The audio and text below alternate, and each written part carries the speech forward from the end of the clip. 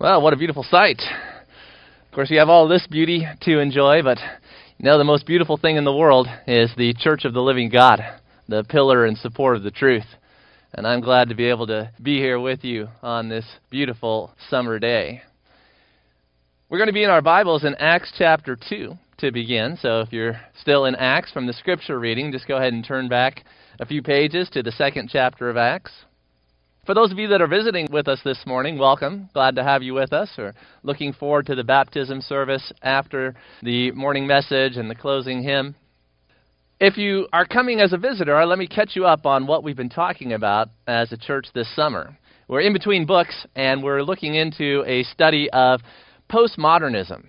We began this summer looking into a work from 100 years ago by J. Gresham Machen, an excellent book that has stood the test of time, that talked about how the modernism that arose in the 19th century and took over the churches in the early 20th century was in fact not Christianity, but is a different religion altogether. Well, we live 100 years after that book was published, and now modernism has passed away largely to be replaced by postmodern culture. And we spent a few weeks looking into the moral relativism of postmodernism, the belief that there is no absolute truth, but that what we hold as truth is all just a matter of social constructs. And each culture has its own truth, has its own religion, and one is not better or more true than another. And so as we live in this time, as we live in this place of postmodernist thought, we recognize that what is happening all around us in the unbelieving world is deconstruction. And largely what is being deconstructed is the Christian worldview. The idea that there is a God who has created everything, that he is the one who we have to give an account to for our lives, that he is the one who determines by his very own nature what is right and what is wrong ethically. That these truths are being deconstructed all around us along with everything else that's connected to them. And so we have been looking these last few weeks into how do we construct our faith in an age of deconstruction? How do we build our faith upon the Word of God? And not only building our faith as individuals upon God's Word, but building our families, centering them on the truth that is in Jesus Christ. And then as we build our personal faith, as we build our families, we also build up the church, edifying one another as we do on Sunday mornings. So we are building up in an age of deconstruction. And so the last message in this series, of course, has to be on the subject of what about our ministry to the world? How do we share the good news of Jesus Christ in an age of deconstruction, of postmodernist thought?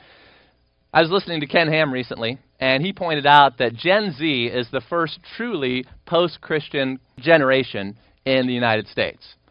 Before Gen Z, and if you don't know, Gen Z are those who were born after the millennials. Gen Zers were born between 1995 and 2010, give or take a few years. And this younger generation, they have grown up biblically illiterate, and they have grown up being taught a worldview that is completely non-Christian, and that's very different from the generations that have come before.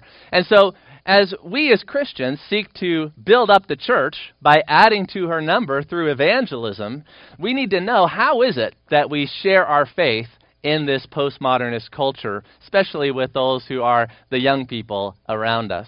Now, I'm honored to have Adam and Kristen Johnson here visiting this morning, and we're going to be looking into a passage, not only in Acts chapter 2, but we're going to get to Acts chapter 17. And Adam came and spoke at our church just a few years ago on this very subject. So, Adam, you can take some notes and let me know if we're on the same page on this after the sermon is over. But I wanted to start in Acts chapter 2 because Ken Ham also did a very good job of pointing out that you compare and contrast the evangelism that we had in our scripture reading, like Acts chapter 13, and the evangelism that you have in Acts chapter 2, which is the very first sermon after the Holy Spirit was poured out upon his church, with the preaching that you have in Acts chapter 17, because you have two very different audiences in these chapters. In Peter's first sermon in Acts chapter 2, and in Paul's sermon, which we had for our scripture reading, his audience was largely Jewish. They were those who believed that the Old Testament scriptures were from God. They were those who believed that there is a God who is the creator, who can be known, who has created all of mankind, who is going to judge the world in righteousness.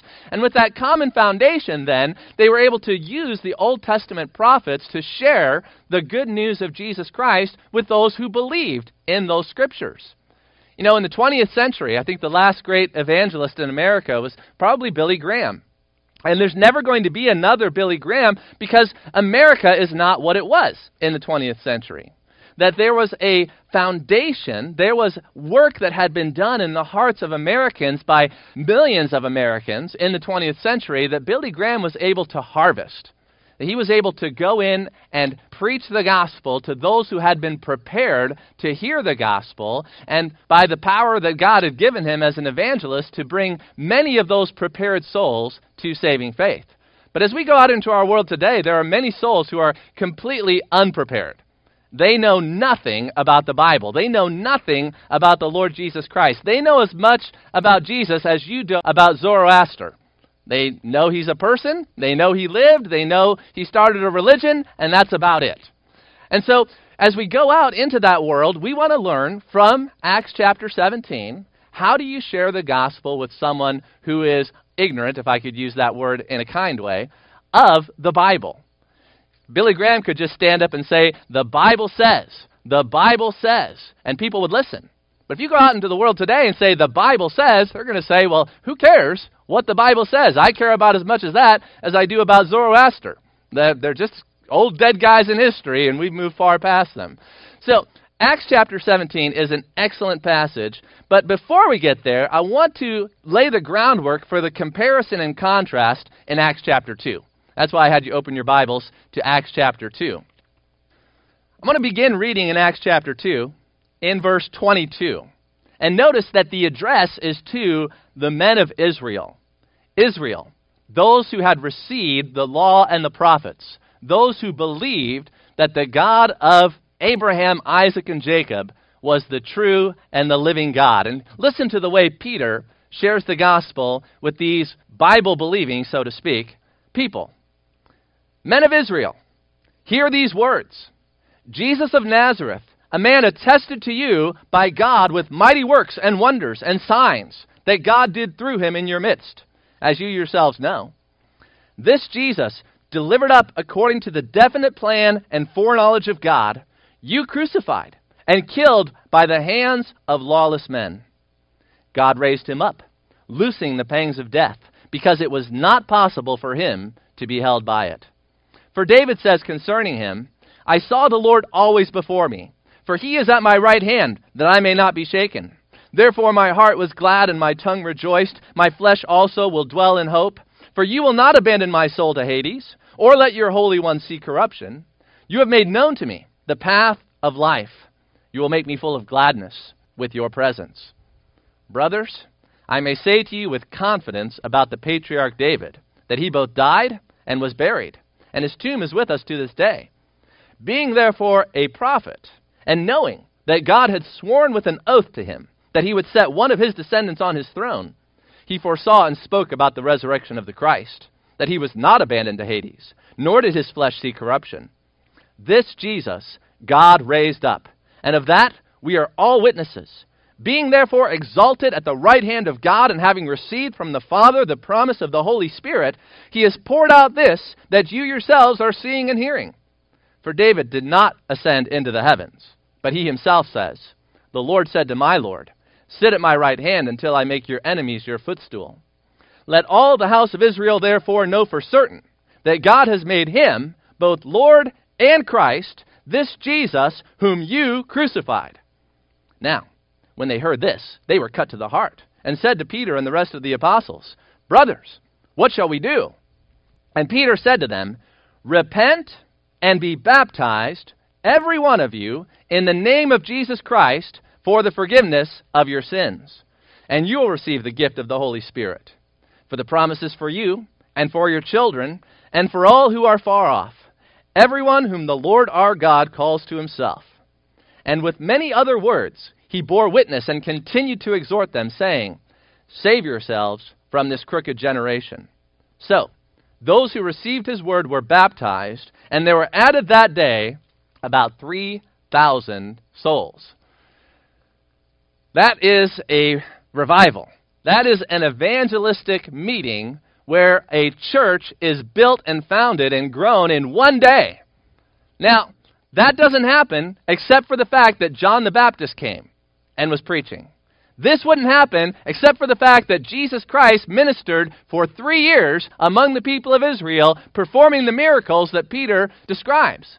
This wouldn't have happened unless Jesus Christ had spent time in Jerusalem declaring God's word to the people, and everyone saw that he was a mighty prophet. Everyone saw that the power of God was in him and the wisdom of God was in him. Their hearts were prepared.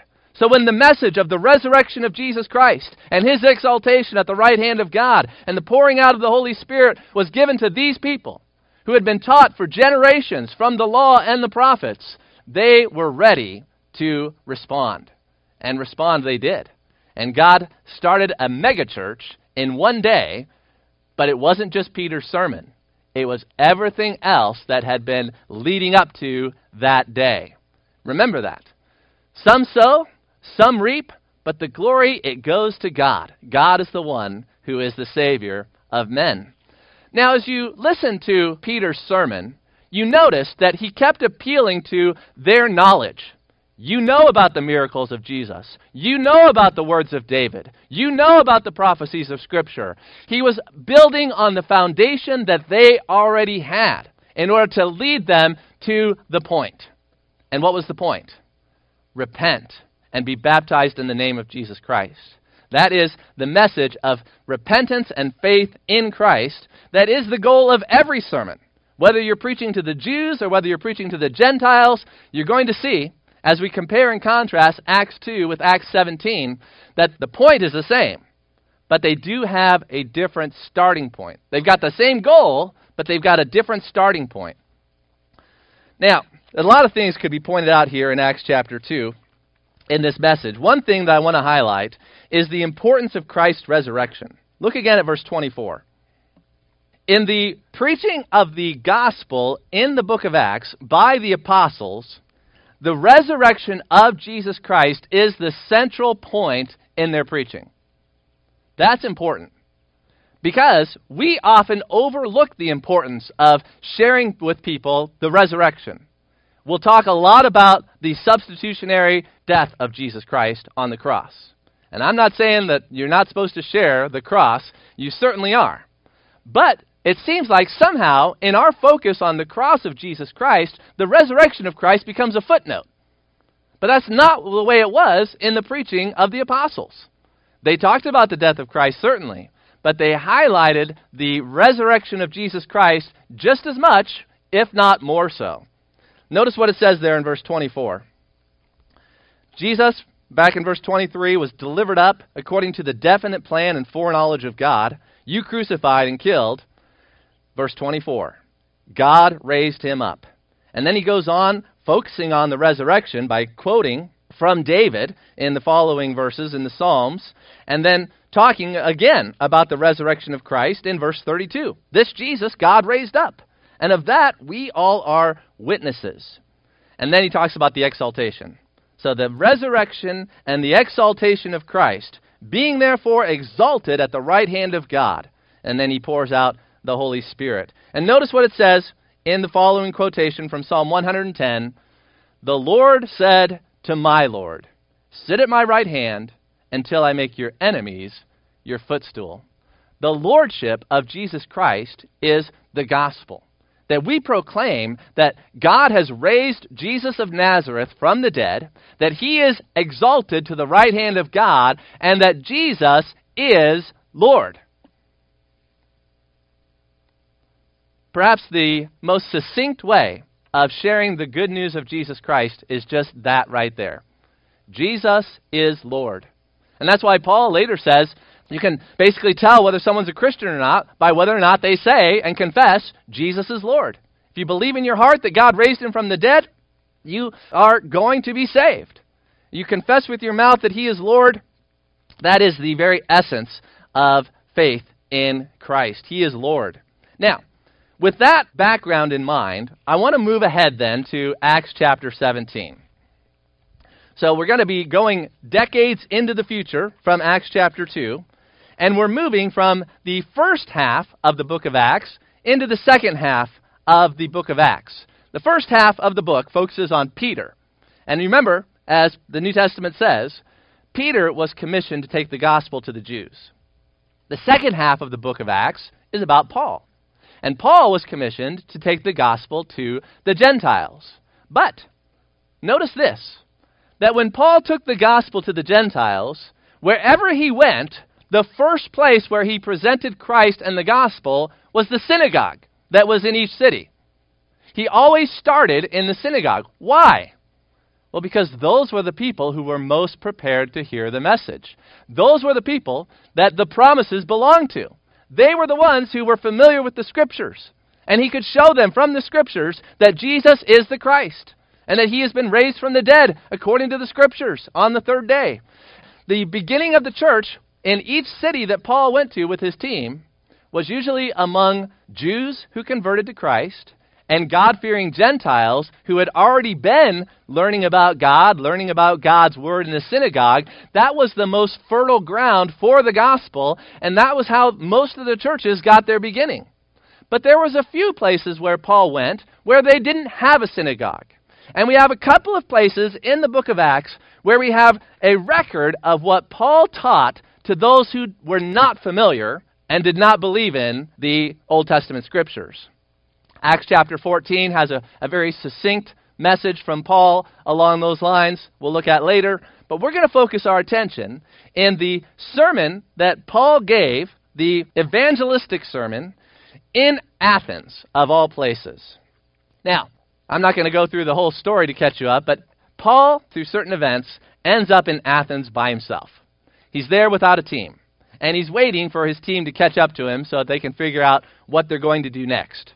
But let's pick it up then in Acts chapter 17, verse 16, and I'm going to read down to verse 21. You follow along in your Bible as I read it out loud. Now, while Paul was waiting for them at Athens, his spirit was provoked within him, as he saw the city was full of idols. So he reasoned in the synagogue with the Jews and the devout persons, and in the marketplace every day with those who happened to be there. Some of the Epicurean and Stoic philosophers also conversed with him.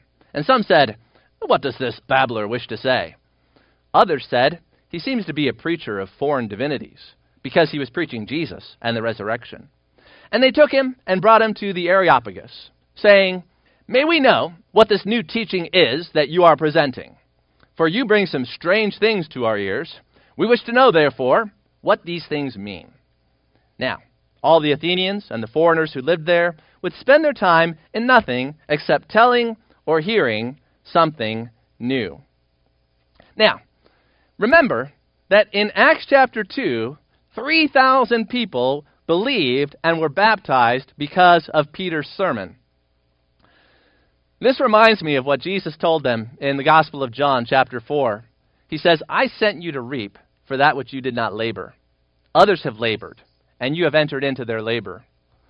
Peter got to reap. He got to go and reap what other people had sown, the ground that other people had plowed, the ground that other people had weeded and taken care of, and he got to be the one who had the joy to go in and bring in the harvest. But we find in Athens that there's unplowed ground. We find in Athens that there is ground that needs to be plowed, ground that needs to have seed put into it.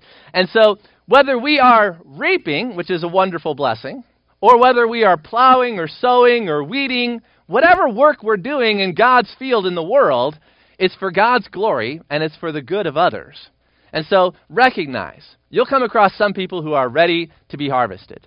You'll come across other people who you got to do some work to get them to that point. And that's what we're going to be doing with this contrast in Acts 17.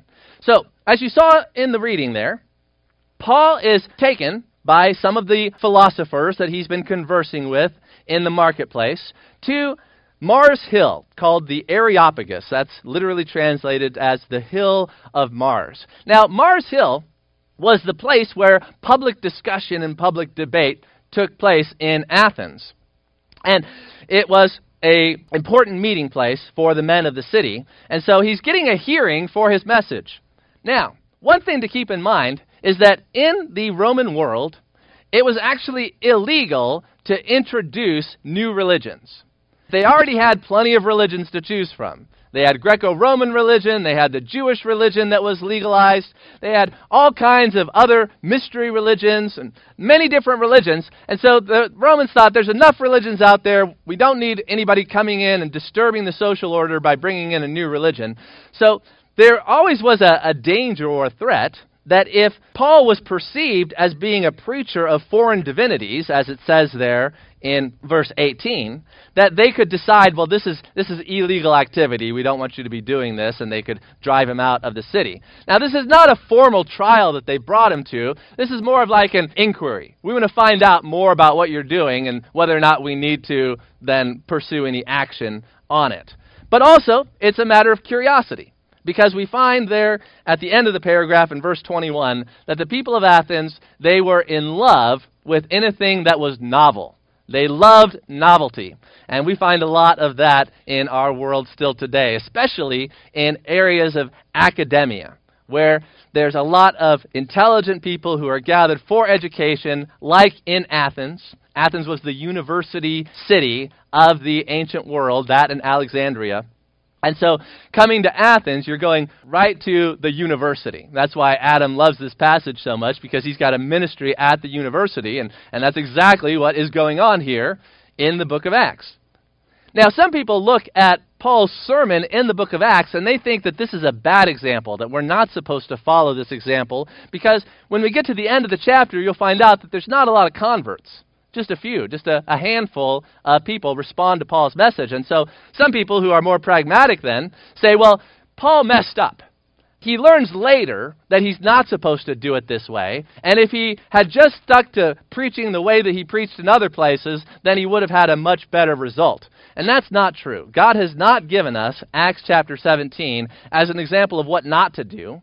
But just like every other sermon that is recorded in the book of Acts, it's given to us as a positive example of what we are supposed to do and what we are supposed to imitate. It would be very strange for God to just give us one bad example in the midst of every other good example of how we're supposed to preach and not tell us that it's a bad example in the passage. So Luke is recording this, and he's recording it as a positive example of apostolic preaching in this circumstance. And it's really the only sermon we have, full sermon, and even that gets cut short, in the book of Acts, where Paul is not speaking to a Jewish or God-fearing audience. With that in mind, let's go ahead then and take a look at the passage itself. Here we come to it. Acts chapter 17, verse 22. So, Paul, standing in the midst of the Areopagus, said, Men of Athens. Notice it's different already. Men of Jerusalem in Acts chapter 2. Men of Athens in Acts chapter 17. What does Jerusalem have to do with Athens? That was a question the early church liked to ask. There was different answers to that question. Well, let's go ahead and take a look. What does Jerusalem, this preacher, this Jew who was trained in Jerusalem, what does he have to say to the men of Athens? Men of Athens, I perceive that in every way you are very religious. For as I passed along and observed the objects of your worship, I found also an altar with this inscription, To the unknown God. What therefore you worship as unknown, this I proclaim to you. The God who made the world and everything in it, being Lord of heaven and earth, does not live in temples made by man, nor is he served by human hands as though he needed anything, since he himself gives to all mankind life and breath and everything. And he made from one man every nation of mankind to live on all the face of the earth, having determined allotted periods and the boundaries of their dwelling place, that they should seek God and perhaps feel their way toward him and find him. Yet he is actually not far from each one of us, for in him we live and move and have our being, as even some of your own poets have said, for we are indeed his offspring. Being then God's offspring, we ought not to think that the divine being is like gold or silver or stone, an image formed by the art and imagination of man. The times of ignorance God overlooked, but now he commands all people everywhere to repent, because he has fixed a day on which he will judge the world in righteousness by a man whom he has appointed. And of this he has given assurance to all by raising him from the dead. That is where his message gets cut off. He probably had more he wanted to say, but that was all that they allowed him to say at that particular occasion. Let's take a look at how Jerusalem speaks to Athens here in Acts chapter 17. Actually, before I get into the text, one more thing about verse 18.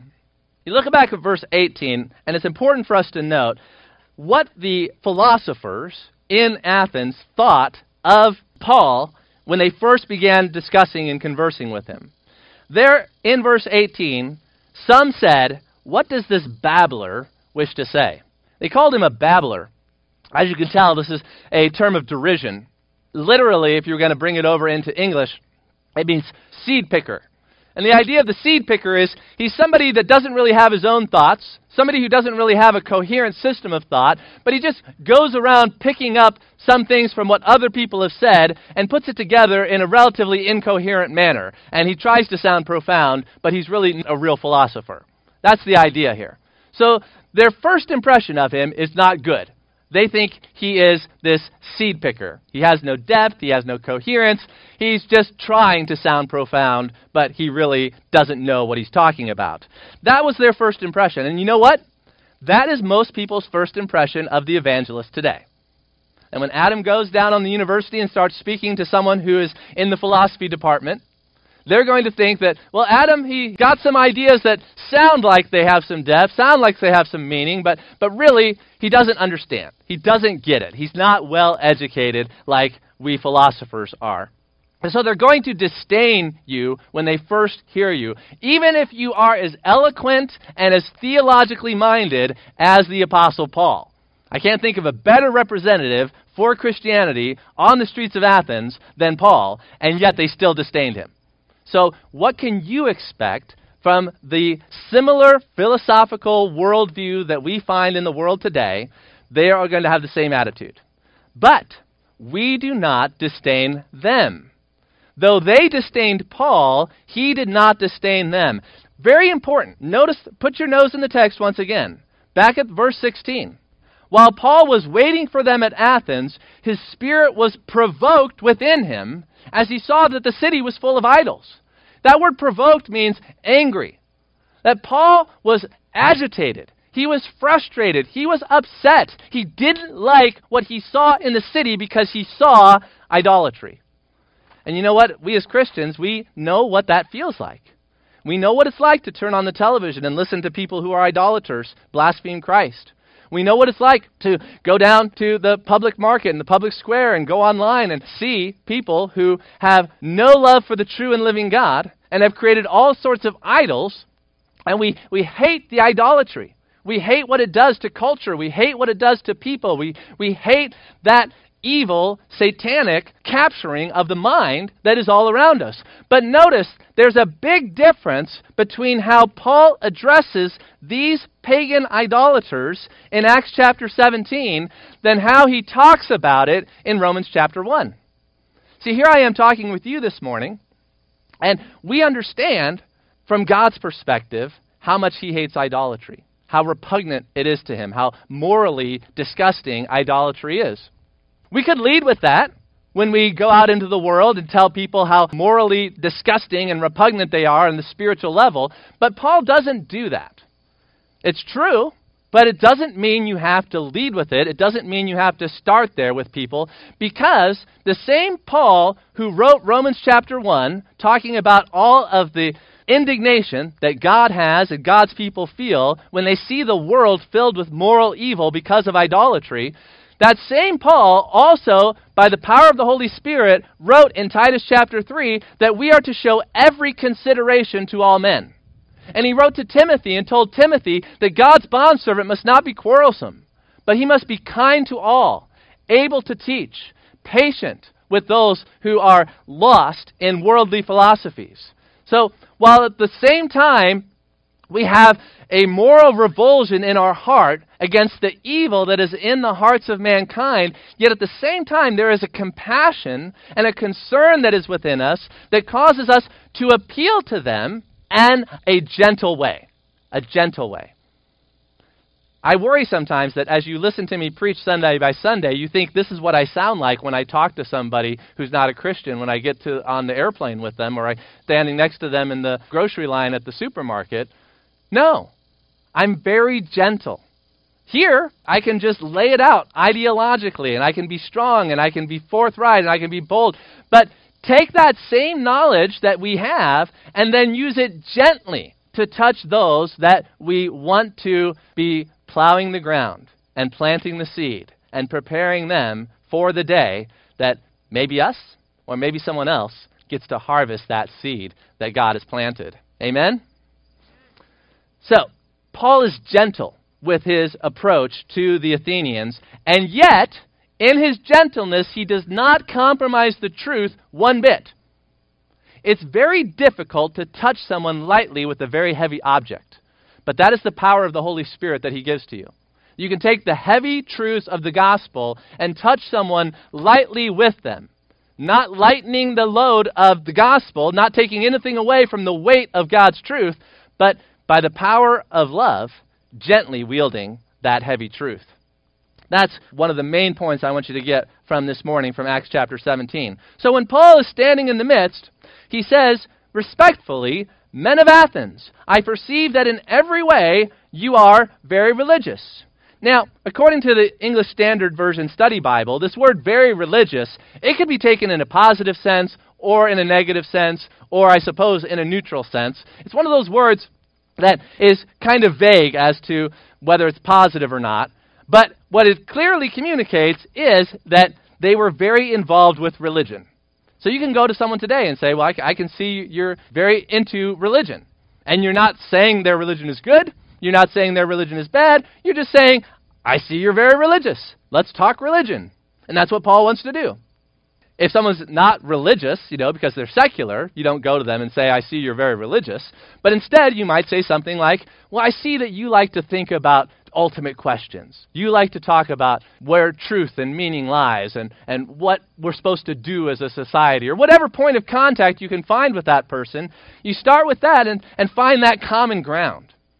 To be created in the image of God means that even though we're redeemed and many around us are not, we still have common ground. And that's where Paul begins, with that common ground. You are religious. Let's talk religion. Now, it's possible. I'm not going to say for sure because I didn't live 2,000 years ago. But it's possible that Paul is doing something very clever here. And I always like to give Paul credit for being clever if I can. When he introduces his talk by talking about the altar to the unknown God, as I mentioned before, according to our best understanding of Roman law, it was illegal to introduce new religions. And so Paul could be very sly. What Jesus told us, be as innocent as a dove, but be as cunning as a serpent. So Paul here could be showing that kind of cunning when he says, I'm declaring to you the unknown God. See, it's not a new God. This is a God you've already got an altar to. I'm going to tell you about the God that you don't know about, who's already a part of your religious culture because you've got an altar to the unknown God. That could be actually a legal defense that Paul is bringing out here, and not just a point of contact. Something to think about. Now, what did Paul say? There's some differences here. Now that we've gotten the introduction out of the way, I want to actually dig into the address and find out what are the differences between the way Peter preached on the day of Pentecost in Jerusalem and the way Paul preaches here in Athens. One of the key differences is the starting point. Notice that throughout the whole paragraph that I read, there was not one quotation from Scripture by Paul. Paul nowhere quoted the Psalms. He nowhere quoted Isaiah. But he does quote, but he quotes poets outside of the Bible, non-inspired writers. We actually know who he is that he's quoting here. I could give you the names, Aratus and Epimenides, but it doesn't matter. The point is, he has a starting point in common with them. He's trying to find something that is in their worldview that he can use to build upon to take them where he wants them to go. So if you're talking with a Muslim, say, well, what does a Muslim believe in common with a Christian? And how can we start there and then move to the resurrection of Jesus Christ and the exaltation of Jesus Christ? So look for a common starting point with whoever it is that you're talking with. That's what Paul does here for us. Now, if you're talking with a Christian, you've got a great starting point here in the Bible.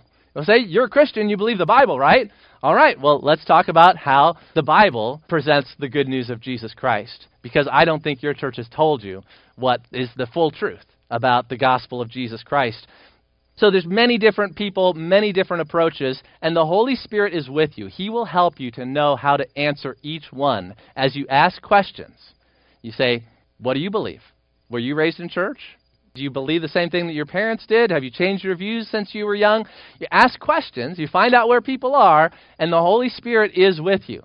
And he will give you power to share the gospel with an individual, just like he gave Peter the power to preach the gospel, just like he gave Paul the power to preach the gospel. Same God, same Holy Spirit. The power is not in you, the power is in him. So don't be afraid of starting those conversations. Don't be afraid of asking those questions. And you should have a goal. And when I start talking with someone, I want to find a way to get to Jesus Christ has been raised from the dead. That is a great goal to have in your conversations with people. And think about, how do I go from where I am to get to that point? And God will help you if you want, if you have that goal. Now, as we look into the differences here, there's a second difference that's very important. The starting point was different. He doesn't quote the Bible. He quotes from their poets. But secondly, the content is different. Paul, in Acts chapter 17, can't assume the same knowledge that he would assume when he was speaking to the Jews, but instead he has to reason to the basic foundations upon which the gospel is built. Notice this with me. Look at verse 23. Paul says, as I passed along and observed the objects of your worship, I found also an altar with this inscription, to the unknown God. What therefore you worship as unknown, this I proclaim to you. And verse 24, the God who made the world and everything in it, being Lord of heaven and earth, does not live in temples made by man. So he starts off with theology. He starts off with who is God. And that was something that these people needed to understand. They did not have this common ground. Their view of God and the truth about God were very different. And so he says, you're religious. Let me tell you about the Creator. One of my favorite examples of this that I've come across in my lifetime was the testimony of missionaries with New Tribes Missions. New Tribes Missions would send out missionaries to tribal groups who had never heard the gospel, never heard the Bible, who had no Christian background. If they came in and they just presented the fact that Jesus Christ rose from the dead and has been exalted to heaven, the people might believe it, but they wouldn't understand what they were believing, because they would put it into their own context. They would think, well, we've got all these gods. And so now this Jesus, he's just another God. And so their polytheism and their pantheism would just mix together with the gospel, and they might think that they're becoming Christians, but they don't have the foundation, and they haven't really experienced saving faith. And so what New Tribes Missions found out is, well, we've got to go in and start with Genesis. Answers in Genesis. You got to go back and show them that God is the one who is created. He's the one who is the only God who is different from every other spiritual being that you have experienced or that you think you have knowledge of. And so that starting point of, I'm going to tell you about the God who made the world and everything in it, the Creator. We have to start there with those who do not share that starting point with us. Don't jump right into Jesus wants to save you from your sins if someone doesn't know that there's a God who is a creator. They've got to start there. Secondly, not only does he focus on God as the creator, but he focuses on God as the sustainer, that he is the source of life and all blessing. Praise God from whom all blessings flow. This is foundational to the Judeo-Christian worldview, but it's something that other worldviews don't have. And those Gen Zers who are growing up, they don't have this foundation. They don't believe that there is a God who has created the world. They've been taught otherwise. They don't believe that God is the source of life and all blessing. They've been taught otherwise. And so we need to get back to these foundations in order to plow that ground and plant the seeds that are going to be harvested in due time. But that's not all. Not only does Paul teach about theology proper and the nature of God, but he also teaches about mankind. Look at verse 26. He says, God, the Creator, the Lord of heaven and earth, who gives every blessing that mankind receives, He made from one man every nation of mankind to live on all the face of the earth, having determined allotted periods and the boundaries of their dwelling place. This is anthropology. He starts with theology proper, and then he moves into biblical anthropology, the study of man. What does it mean to be human? People who are growing up in our culture, who do not grow up in church, who do not hear the Bible stories, who are being educated in the secular system, they don't know what it means to be human. And without understanding that mankind has been created by God for a relationship with God, the gospel is nonsense. You're going to sound like a seed picker when you go and talk with people and they don't believe that God created mankind for the purpose of knowing God. You've got to get them to that point before you can harvest the seed. So, Satan is working overtime to undermine all of these basic foundational truths in our culture as he seeks to de-Christianize the West. Think about this, brothers and sisters. Those Athenians, men, women like you and I 2,000 years ago, rubbing shoulders with Paul in the marketplace, they disdained him. But now we are 2,000 years later, and we know what the preaching of the Apostle Paul has accomplished. We know the impact that Paul's message and his labors for the gospel, what that has done for history. It has transformed the world. It has transformed cultures. It has transformed nations. It has saved countless millions of people. They had no idea of that. And my point is, Satan is working hard to undermine all of that. As Paul Christianized the West, now the West has been de-Christianized. We are truly living in a post-Christian culture. We are back to Acts chapter 17. All that progress, all that work has largely been undone among a large percentage of Europeans and Americans and Australians and Canadians and all of that. And so we need to be aware. And that's why Acts chapter 17 is so helpful to us as we seek to shine a light for the Lord Jesus Christ in this post-Christian world, just as Paul was shining the light for Jesus Christ in that pre-Christian world. And just as Paul's strategy was to build the church from those who already had the common worldview and to make a foundation of a strong church among those who knew the Scriptures and believed the Scriptures and could be harvested for Christ and then grow strong in their faith in Christ, so that's what we need to do as well. I'm not saying we don't go down to the universities and share the gospel with kids who've never heard about Christ, but I'm saying that we don't want to neglect the mission field of the church. The church that went liberal in the 20th century, the church that went postmodern in the 21st century, let's not give up on those people. Those sheep are ready to hear the truth. Those sheep that have been lost in liberalism, those sheep that have been taken away by the false shepherd of postmodernism, let's get them back. Let's go after them and say, hey, you believe the Bible. You believe that there's a God who created the world. You believe that God's going to judge the world. Let me bring you back to a proper understanding of Christianity because you've been misled. Let's build strong churches that can shine as a strong light in southeast Nebraska so that people can look around and see that's Christianity. Look at their families. Look at their faith. Look at their hope. Look at their love. Look at the joy that they have. Look at the stability. Look at what they're building, a community. Let's build that. And let that then be the testimony to the lost world so that they can come and ask, what is the reason for this hope that you have? Why are your young people not depressed and anxious and suicidal like our young people? Why are your marriages lasting with love and joy while our marriages are full of bitterness and divorce? Let's set up that culture firmly founded upon God's Word, brightening the corner where we are. You don't have to take back the culture. You have to build your culture here where God has planted you, in this corner of Nebraska. You brighten this corner. You share the gospel with the people who are around you. Don't worry about the nation. Don't worry about the world. Worry about yourself. Worry about your family. Worry about your kids. Worry about your neighbors. Worry about your school. Worry about the church down the street and the Christians who are not getting taught the gospel. Brighten the corner where you are. Turn off the TV. Stop worrying about the nation and do the work that God has given you to do.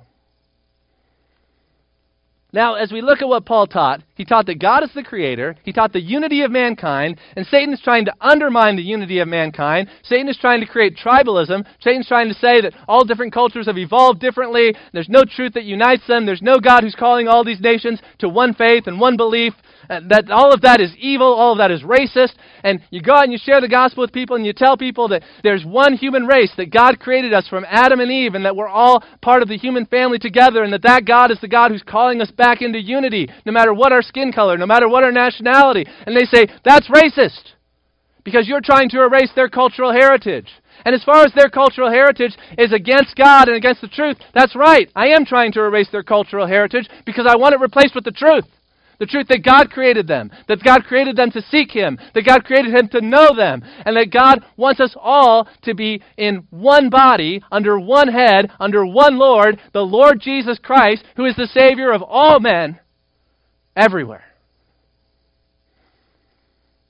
Now, there's so much more that can be said from this passage, but I want to end with verse 31, because that's where Paul ends.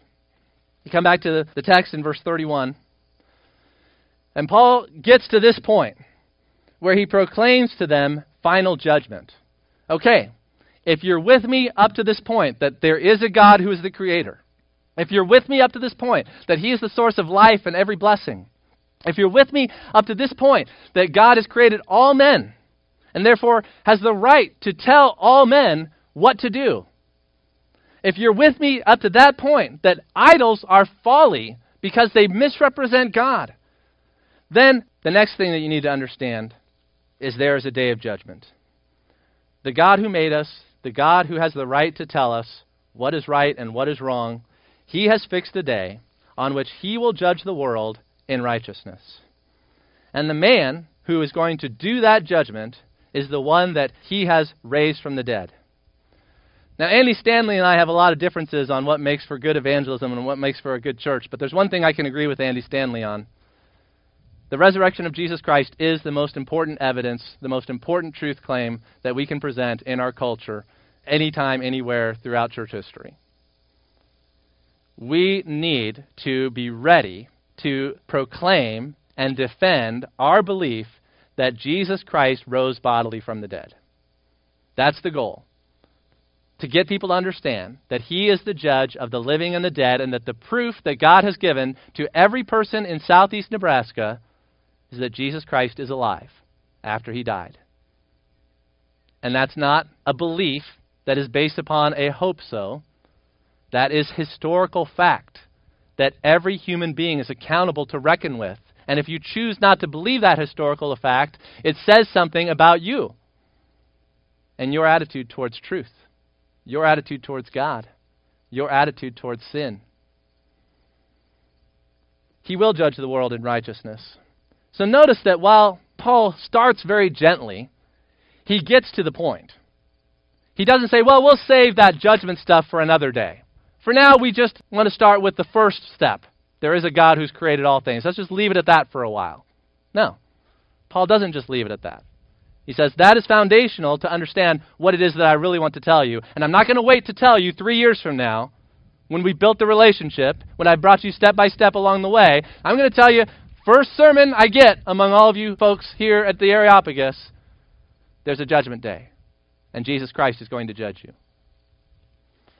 Now, Paul would have been wise, in an evil sense of the word, to not talk about the resurrection of the dead among the Athenians. The Athenians, as you see in verse 32, when they heard of the resurrection of the dead, some mocked. They were willing to listen to him up to this point, but as soon as he starts talking about a man being raised from the dead, they're like, all right, that's enough of this guy. Get him out. Nobody believes that stupid stuff. I came across a quote from the ancient world. Aeschylus was the writer back in the 5th century BC, 500 years before Paul.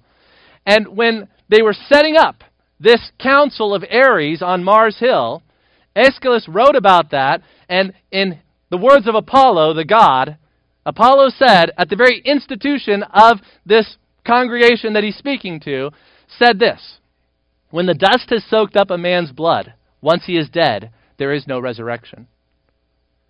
Their whole worldview, their whole system of thought had been founded on an anti-materialist philosophy that found resurrection, physical bodily resurrection, to be one of the most foolish ideas that could be proposed. And Paul doesn't say, well, I know I'm supposed to preach the resurrection, but let's wait on that. Because if I talk about the resurrection, people are just going to get turned off, they're going to mock, and they won't believe, and that will be counterproductive. So let's be good pragmatists and just leave the part of the resurrection out for now. And then maybe if they come to trust me, and we built up a friendship over years, and they've been coming to our church, maybe they've got 3 or 4 kids in the church by now, then we can talk about some of these things when they're ready for them. These in-house doctrines, right? Paul doesn't do that. From the very beginning, he says, the bodily resurrection of Jesus Christ is the message that I have. I'm not going to hide it. I'm not going to alter it. I'm going to proclaim it. And so we go out into the world with gentleness, yes, but not with cowardice. We go out into the world wanting to show every consideration for all people, but that does not mean that we hide the truth from them. You can fall off on 2 sides of this horse. Many Christians fall off one side of the horse, they get up back on the horse, they fall off on the other side. The goal is to sit on the horse, to be gentle, but also to be bold and courageous. You can do both because you are a Christian and you have the Spirit of Christ as your teacher, your helper, your guide,